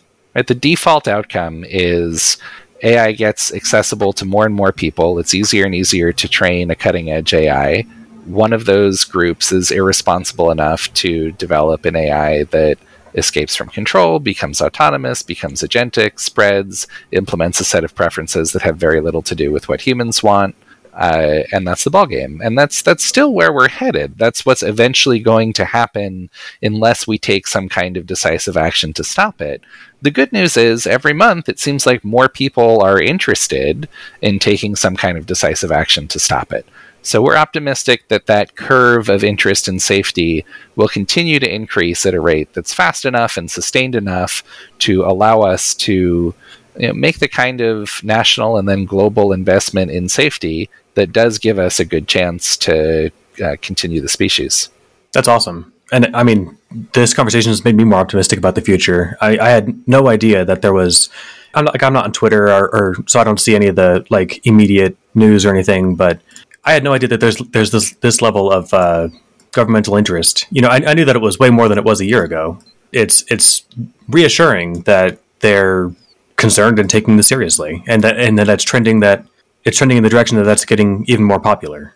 All right, so finally, Center for AI Policy, what would you like our audience to know? I hear there might be some job openings. Is there a donations page? Like, people who are aligned with you, what can we do? Yeah, there's currently a communications director role on the careers page, and we also have a general expression of interest form for in the future if new openings emerge. So we encourage people to go check those out. And then there's also a donate button on the website. Jason, do you have anything? Yeah, I would say if you have some expertise and you can serve on a panel or offer some testimony or something like that, and you'd be interested in being part of that effort, let us know. We could probably fly you out to DC if you're the right kind of person. Just keep an eye on the careers page. We do plan to advertise for new positions from time to time. There's a great line in an old children's book called Cheaper by the Dozen. It says, "I'm headed to Washington, and if they don't know how to use me, I'll tell them how they can use me." If that's you, give us a call. Outstanding. And there is a Get Updates button on the bottom of the page, too. Oh, yeah, we're about to set up a newsletter, like a Substack page. Awesome. Well, I am signed up, so this has been great. Enosh, how did you come to hear about the Center for AI Policy? I was speaking with someone in the DC area when I was out visiting there that works in a government capacity, and he said that he knew of this organization that was trying to get a bill going that would help with AI regulation, and said that he could get me in touch with them and put me in touch with Jason here, so that we could talk about this, because he's a listener to the Bayesian Conspiracy and thought it would be valuable for us to interview and get it out there. Yeah, I'm really glad he suggested it. Yeah, me too. This is great, and thanks for setting this up, Enosh, and thank you guys both for joining us. I learned a lot and made me more optimistic about the future. Oh, and I met the guy in DC when I was visiting to DC to visit someone else, and I just checked if there was a local rationalist group and or rat meetup there, and there was, and I said, "Hey, can I come to one of your rat meetups?" And they said, "Yeah, sure, we're not actually planning to have one the day that you're out there, but we'll throw a special one together for a visitor." And a few people met me there. I had a great time socializing, chatting with other rationalists. It's wonderful to be in a social group with, people who are similar to you, have shared common backgrounds and interests. And one of them was this guy who we, kept talking, and he put me in contact with Jason. So it was great. Whenever you go travel somewhere new, if you're a rationalist, see if there's a rationalist group there and maybe a meetup that you can sit in on. You get to meet more people, and sometimes things like this come out of it, where you get guests for your podcast. Enosh is finally enjoying being retired, even though he quit a few years ago. And so he's traveling and enjoying all the fun stuff. But I need to get more up on this too. So I'll get to some of these further afield meetups and stuff in the not too distant future. Yeah, people travel for all sorts of reasons. Sometimes even just like a business trip. You can poke your head in and say like, "Hey, I'm going to be here, these days. Any chance that anyone's having a meetup these days?" And if they are, great, go. If they aren't, no big deal. Maybe you'll be visiting some other city someday. Just keep trying your odds. Good advice. But yeah, sorry, I think I interrupted there. Did you have any final things you wanted to leave us with? No, that's fine. It's traditional to close with a word from our sponsors, which I guess in this case is the Bayesian Conspiracy and all its meetups. It was a pleasure meeting and chatting with you. Really glad we could do this. Thank you. It was delightful, and I feel like I have learned a lot, and I am feeling more optimistic as well. Thanks so much for having us on. I really enjoyed it. Mm-hmm. Thank you. Thank you both again. See ya. Hey, note for the community. It has been a long time since there's been a Less Wrong census survey thing, but at long last, another one was being run right now. This is super helpful for the community at large, because we get to have some idea of how many people there are, what their concerns and interests are, what the demographics are like. It just really helps the people who are actually trying to do high-level organization of all us crazy rats that are running around. So, if you have read some of HPMOR, this is for you. If you just catch 1 out of 10 of this Bayesian Conspiracy podcast, this is for you. If you read Less Wrong religiously and have all the sequences memorized, this is totally for you. If all you do is hang out on Twitter with the post-rats and the teapot people, this is still for you. You are at least sort of rationalist adjacent. You know some of the words we talk about. Head on over there. Take a quick survey, help the people out, help us all know how many of us there are and what we are concerned about right now. It would mean a lot to the organizers and the community in general, and heck, even me personally. So if you don't mind, pause. There is a link in the show notes, and it is likely at the top of lesswrong.com right now, although I can't guarantee that. It may have gotten buried a little bit. So show notes if that fails. All right, Stephen, welcome back. We're going to get into our Less Wrong reading like we always do. Also, I think for the first time in a long time, we're doing it after we did the episode. I know, kind of amazing. It's, like in order this time. The Less Wrong posts, we read 2 every week, and the 2 we're doing this week, well, the first one is Super Exponential Concept Space and Simple Words. I don't know if you wrote that title ironically. I think I said that last episode. Oh, but super exponential concept space are not simple words. No, not even close. Yeah. But then here we are. So he starts off by telling us that reality only contains things that actually exist. ThingSpace contains everything that could exist, but as vast as ThingSpace may be, it doesn't hold a candle to the size of concept space. And this post I found, I don't want to say tedious, it just very, it covered the mathematics of machine learning, which to me is a step beyond what I'm usually here for. Yeah, I know what you mean. At the very least, I remember having no way to really follow this last time I read it, which would have been ages ago. Mm-hmm. And at least I followed it this time, but then it was just kind of like, okay. And what's actually fun about it is, so this would have been what, 2007? 2008 at this point. I think we're into early 2008. Okay. I don't think large language models were really a thing yet. I think the earliest ones came out 2010 or 11, and they were just gibberish. Mm-hmm. And this is kind of why I think if I'd read this and I was smarter 10 years ago, or I guess 15 years ago, I could have anticipated that this is not how we will train the first AIs. Right. And I mean, that's kind of what he's saying is that this is just not how it works. But I could have understood that no, it'll be something like basically teaching it to learn how we do. Just throw lots of knowledge at it and let it put together the pieces.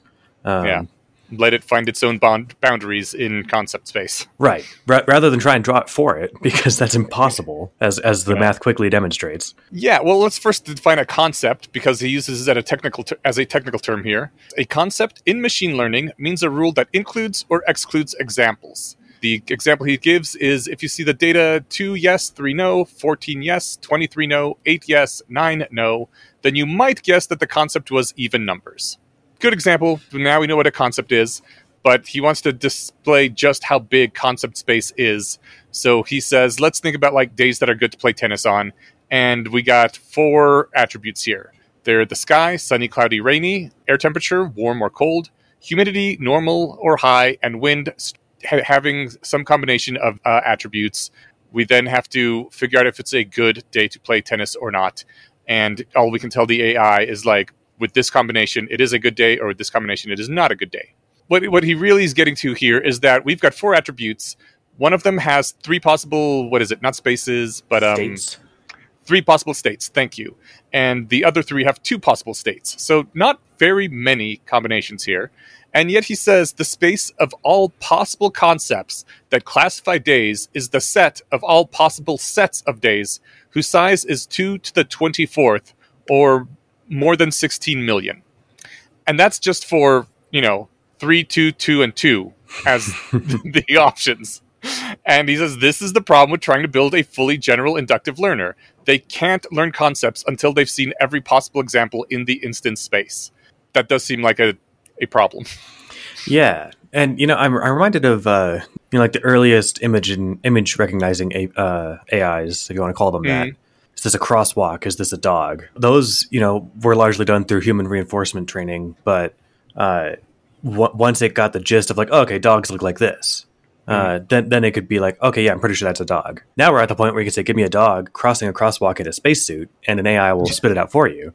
Amazing. But it's because I think it actually, my understanding, I really only have a vague understanding of how DALL-E works, and it works kind of like ChatGPT, just with pictures. So that's only circumstance with 4 attributes, and one of them has 3 states, and the other 3 have 2. And it's like, no, that's way simpler than anything, really, right? If we had a 40-bit or 5-byte bit being yes or no questions, that could get us to lots of stuff. Compare that to like the Socrates thing again, right? It's like, okay, well, it matches with the, again, 5-byte description I have for humans and 5-byte description I have for Hemlock and whatever, right? This is just more reason, because he wanted to tie this back, like, what does this have to do with language? I think this might be the last one in the language posts. I think it may be. Yeah. The way that we're reading them doesn't really have them separated out that way, does it? But no. The way it should be, a mess. Yeah. Yes. Like a brain. Lots of induction going on. That's right.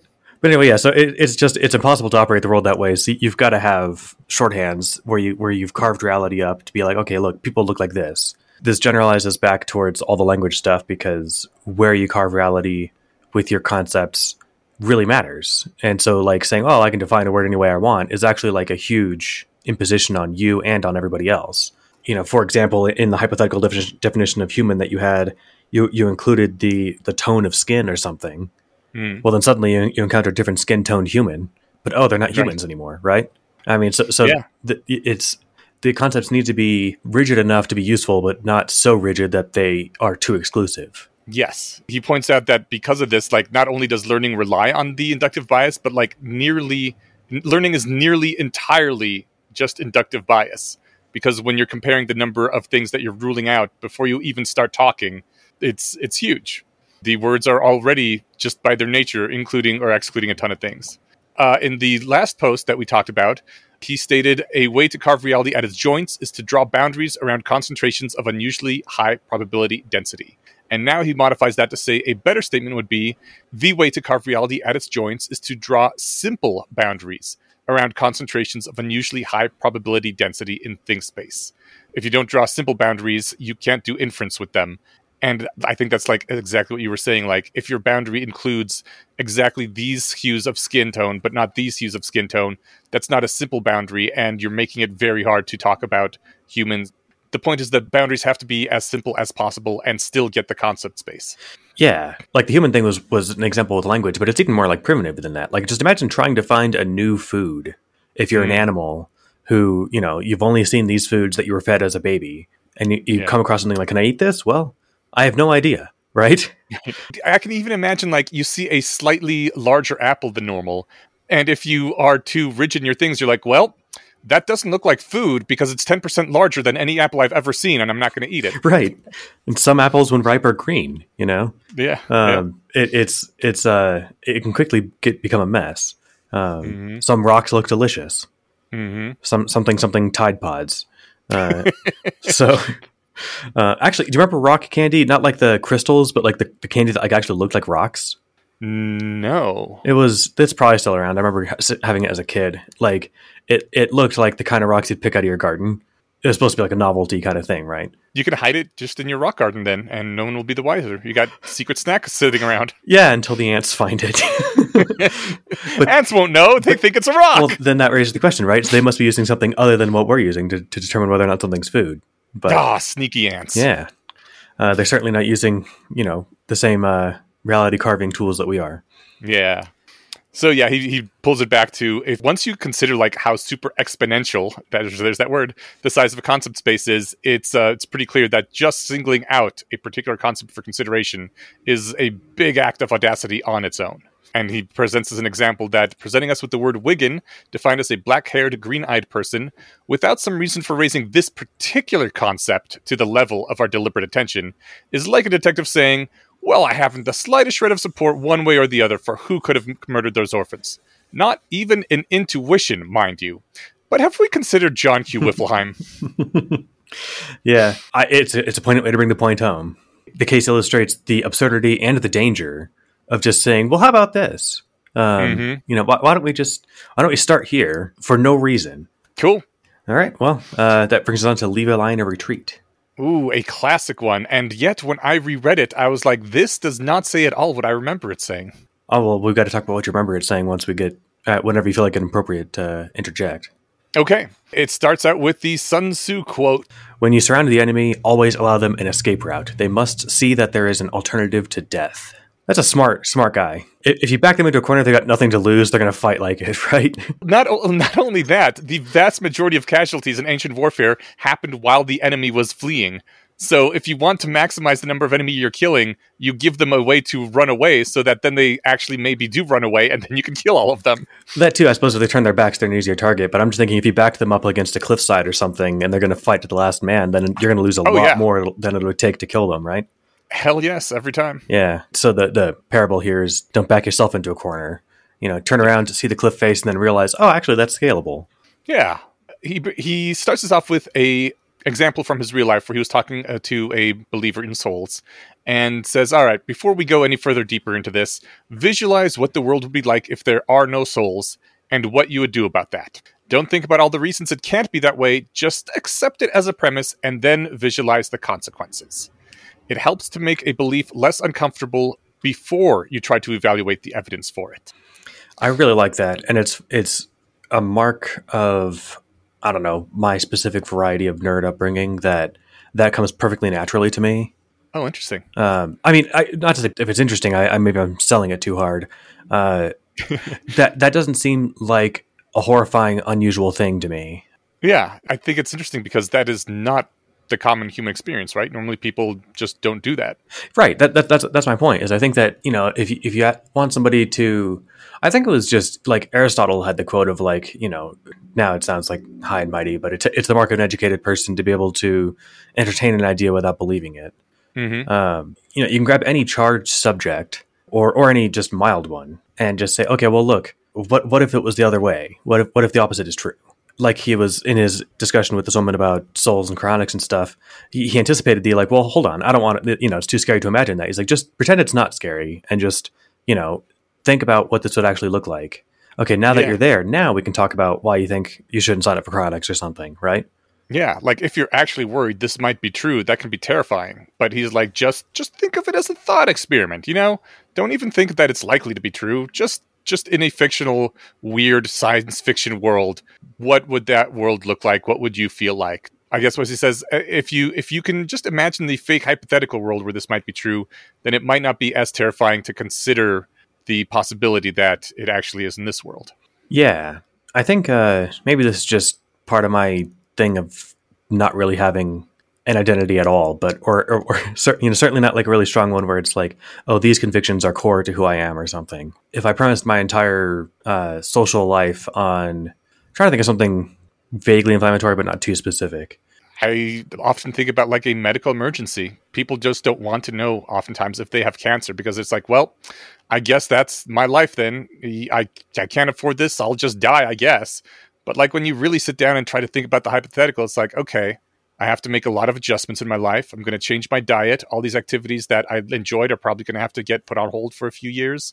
And I'm going to take out a lot of debt to fight this. But like, you can see that world. It's just not like, oh, world's over, guess I die now. It's like, I see, it's going to be tough, but there is a plan of action. Yeah, no, that's a good example. I was trying to add one with like a social component too, because I think that's part of a lot of the horror comes from for people. Okay. Like if I believe what my group doesn't believe, or if I don't believe what they believe, then I'm ostracized from this community that I'm so close with or care so much about. But yeah, I mean, the medical example is perfect, and it certainly hits that point really well, where it's like, rather than just like flinch away from the scary thought, flinch into it, and then see what you'll do in that scenario. Like a short story from last year when we were selling our last house and trying to get into this one. It was like a whole nightmare trying to sell the last place to like have it sell right around the time where we could close on this one, not knowing when this closing date would be. And then when we finally got to put it on the market, like no one was biting, and I'm thinking, okay, well, I'm walking through all of this and I'm just trying to figure out, like, can we actually afford the place if this doesn't work? And like, okay, yes, if I liquidate everything I have and then put that down as the down payment, and then when we sell the house, I can just kind of reimburse myself. We can still make this happen. And I think I realized I was stressing out my wife, like talking her through this, because like there's already lots of stress going on with packing and people coming through the house with showing it and whatever. And here I am just like saying, hey, well, if the loan doesn't work out, we can just do this or whatever, right? And it's like, why am I bringing these up? Because that's how I think about stuff, is like, maybe it's like a worrying impulse, but rather than just like idly worrying, I'm thinking, okay, well, here's what I can actually do about it. Yeah. Yeah. By and large, I think it's just a good technique. And he brings up just like, more mundane things. Like, I don't know, finally, maybe a couple years ago, it finally clicked where I stopped being worried that I get fired every day. I finally had enough affirmation from coworkers that I don't really suck at this, because I was just sure that one day my bosses would wake up and realize like, oh, this guy doesn't know what he's doing, and fire me. Right. And now I'm at the stage of like, okay, well, if that happens, like, yeah, it'll suck, but here's what I'll do if that happens. And look at that. It's totally survivable. Yeah. So it's like, but for a while that was a paralyzing fear. Oh man. And then once you kind of just get past that, then it's amazing what becomes less scary once you actually think about what you can do about it. I think it's a sign of a really toxic community if you start doing this kind of thought experiment and you think, well, if I believe these things, then all the people I care about are going to cut me out of their lives, and I will never see the people I love again. And for that not to be just like crazy hyperbolic, oh no, my boss is going to figure out I suck and he's going to fire me, but to literally be actually true, that if you were to say a few times something like, actually, I think most men are pretty good, that you would lose your society and your friends and the people who love you. I think that's a sign that you are in a really terrible society and they have somehow created a hellish dystopia, and now you are living in fear of even believing something that is not popular. Or even considering it. Or even considering it, yeah. Like, I can see this being a legitimate, real fear for people, and I just think that's a very good sign. You need to find some way to get out of that community as quickly as possible. We welcome you to the rationalist community, where thinking outside the group norms is not only welcome, but encouraged. Yes, where we often very strenuously disagree with each other about stuff and yet remain friends. Yeah, I mean, it's interesting, like if you're having a conversation with like, whatever, the statistics of police violence or something, somebody might just be totally unwilling to be open to just looking at reported crime statistics, right? Because it might go against the narrative that they've been, so holding so closely for so long. And that if they were to challenge, with their friends, then, like you said, I think you're right. It's a mark of a toxic community, and it's one of the things I like about ours. Yeah. Well, enough filleting ourselves. The last thing he pulled out here, I love filleting myself. Well, if we're filleting the entire community, I think I can get away with it for a little longer. So that's true. It's a act of service to the community to fillet the entire community. Right. So we should encourage that. We'll fillet later too when we mention the Guild of the Rose. So, absolutely. All right. The last thing I pulled out here is that you shouldn't be afraid to just visualize a world you fear. If that world is already actual, visualizing it won't make it worse. And if it is not actual, visualizing it will do no harm. I can think of exceptions to that last line. Really? Yeah, I mean, if running with your medical example, like say you've got a test that's going to come back and there's a 5% chance you have whatever, some terrible cancer. Maybe it's better off just waiting until the test results come in before you even think about it. Right. Because otherwise you'll be just doing yourself a ton of anxiety in the couple weeks. Yeah. And there's really nothing actionable you can be doing in those 2 weeks. Because let's just say like the answer is just a death sentence, right? Right. So it's not like, well, I could start taking proactive measures now.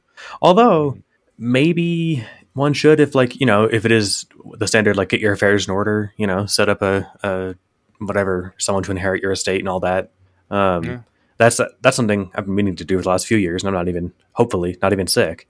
So yeah, I mean, it is interesting. But yeah, I generally agree with that. Yeah.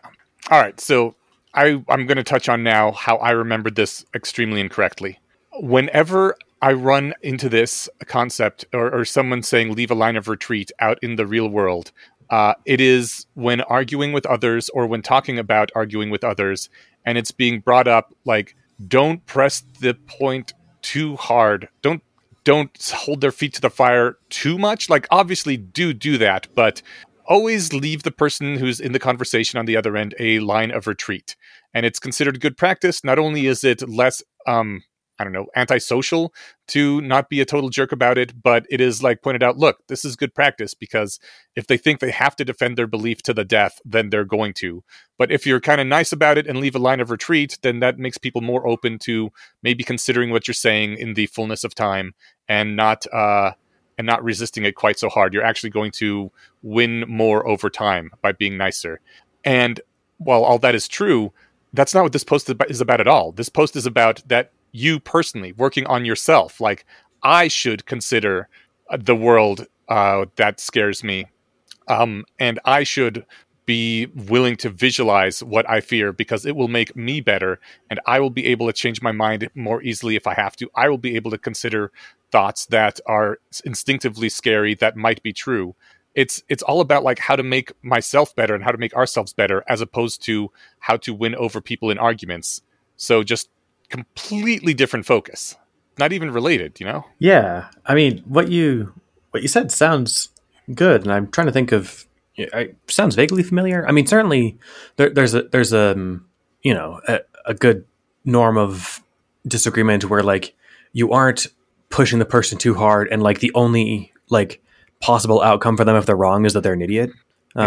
You want to make it clear, like, it was not. It's a very forgivable mistake, or whatever. I'm like imagining talking to like a climate change denier or something. And it's like, no, man, of course might. It's super reasonable to be mistaken about this. Look at how confusing all the reporting is on this. You want to make it like not their fault, and like again, where if they admit that they're wrong, it's not like they're at the same time being forced to admit that they're idiot. But yeah, that has nothing to do with what's in this post. Maybe you invented that, or maybe you read it somewhere else. But either way, I like it. If it's an original Eneasz, props, and if it's not, you still get props for sharing it. So. Oh, okay. I will take the second props then. All right. What are we reading next time? All right. The Second Law of Thermodynamics and Engine of Cognition. Or excuse me, this is all one title. The Second Law of Thermodynamics and Engines of Cognition. And then the second post is Perpetual Motion Beliefs. Excellent. Well, as you mentioned earlier, the Guild of the Rose is people who help us leave line of retreats. Right? If you're having trouble spotting yours, for whatever your given scenario is, the Guild's there to help. And you'll be trained better with the tools to identify them yourself. Oh, dude, that was so much better. Thank you for saving me there. Yeah, they help by creating a community for all of us to level up each other and support each other in this leveling up our rationalism thing. I think the opposite of leaving a line of retreat might be like planning a line of action. Which I think is like the most common failure mode for people not getting things done. Like we talked about with Jason and Jacob earlier in this episode. They took the hard problem of like no one's really talking to the government about this, and someone should, and they just like actually did it. The Guild of the Rose is like that for more general problems. Exactly, and if you've encountered the circumstances of like, oh, that's impossible for me. Well, why do you think that? Maybe it's actually not. So yeah, get in there, level yourself up, check it out. It's a lot of fun. It is. It occurs to me that we started talking about them as if everybody knows about what they are, and that may not be the case. This may be your first episode. The Guild of the Rose is an organization of rationalists that meets online. They help us all support each other in learning to be better rationalists and leveling up our rationalist skills. And we strongly believe in their mission, which is why we partner with them and remind you guys every episode, like, hey, check them out. They really are doing good work, and it will make your life better too. Yes, thank you for the high-level reminder. I sometimes forget, because it's not our first episode. You're right. So it feels so familiar to me, but it could be someone's first. Yeah, so check out guildoftherose.org for more information. Specifically, check out, I recommend looking just through the outline of their paths system. It gamifies getting better at life. Gives a really good intro taste to the organization. Yeah.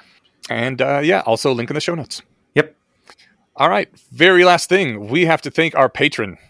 Much like the Center for AI Policy has various patrons in the donors that help them do their mission, we have some patrons that really help us out a lot and help bring all this to everyone who's listening here. Well put. Thank you. And this week's donor that is helping not just us, but all of our audience is Martin Kretzmann.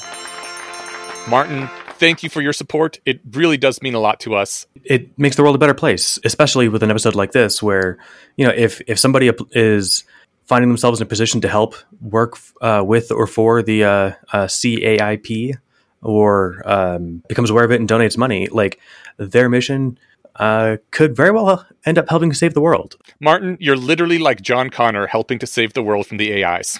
Well, anyway, Martin, thanks a lot. And remember, I guess we've got a Patreon. You can find it in the show notes. And we'll be back in a couple weeks. Am I leaving anything out?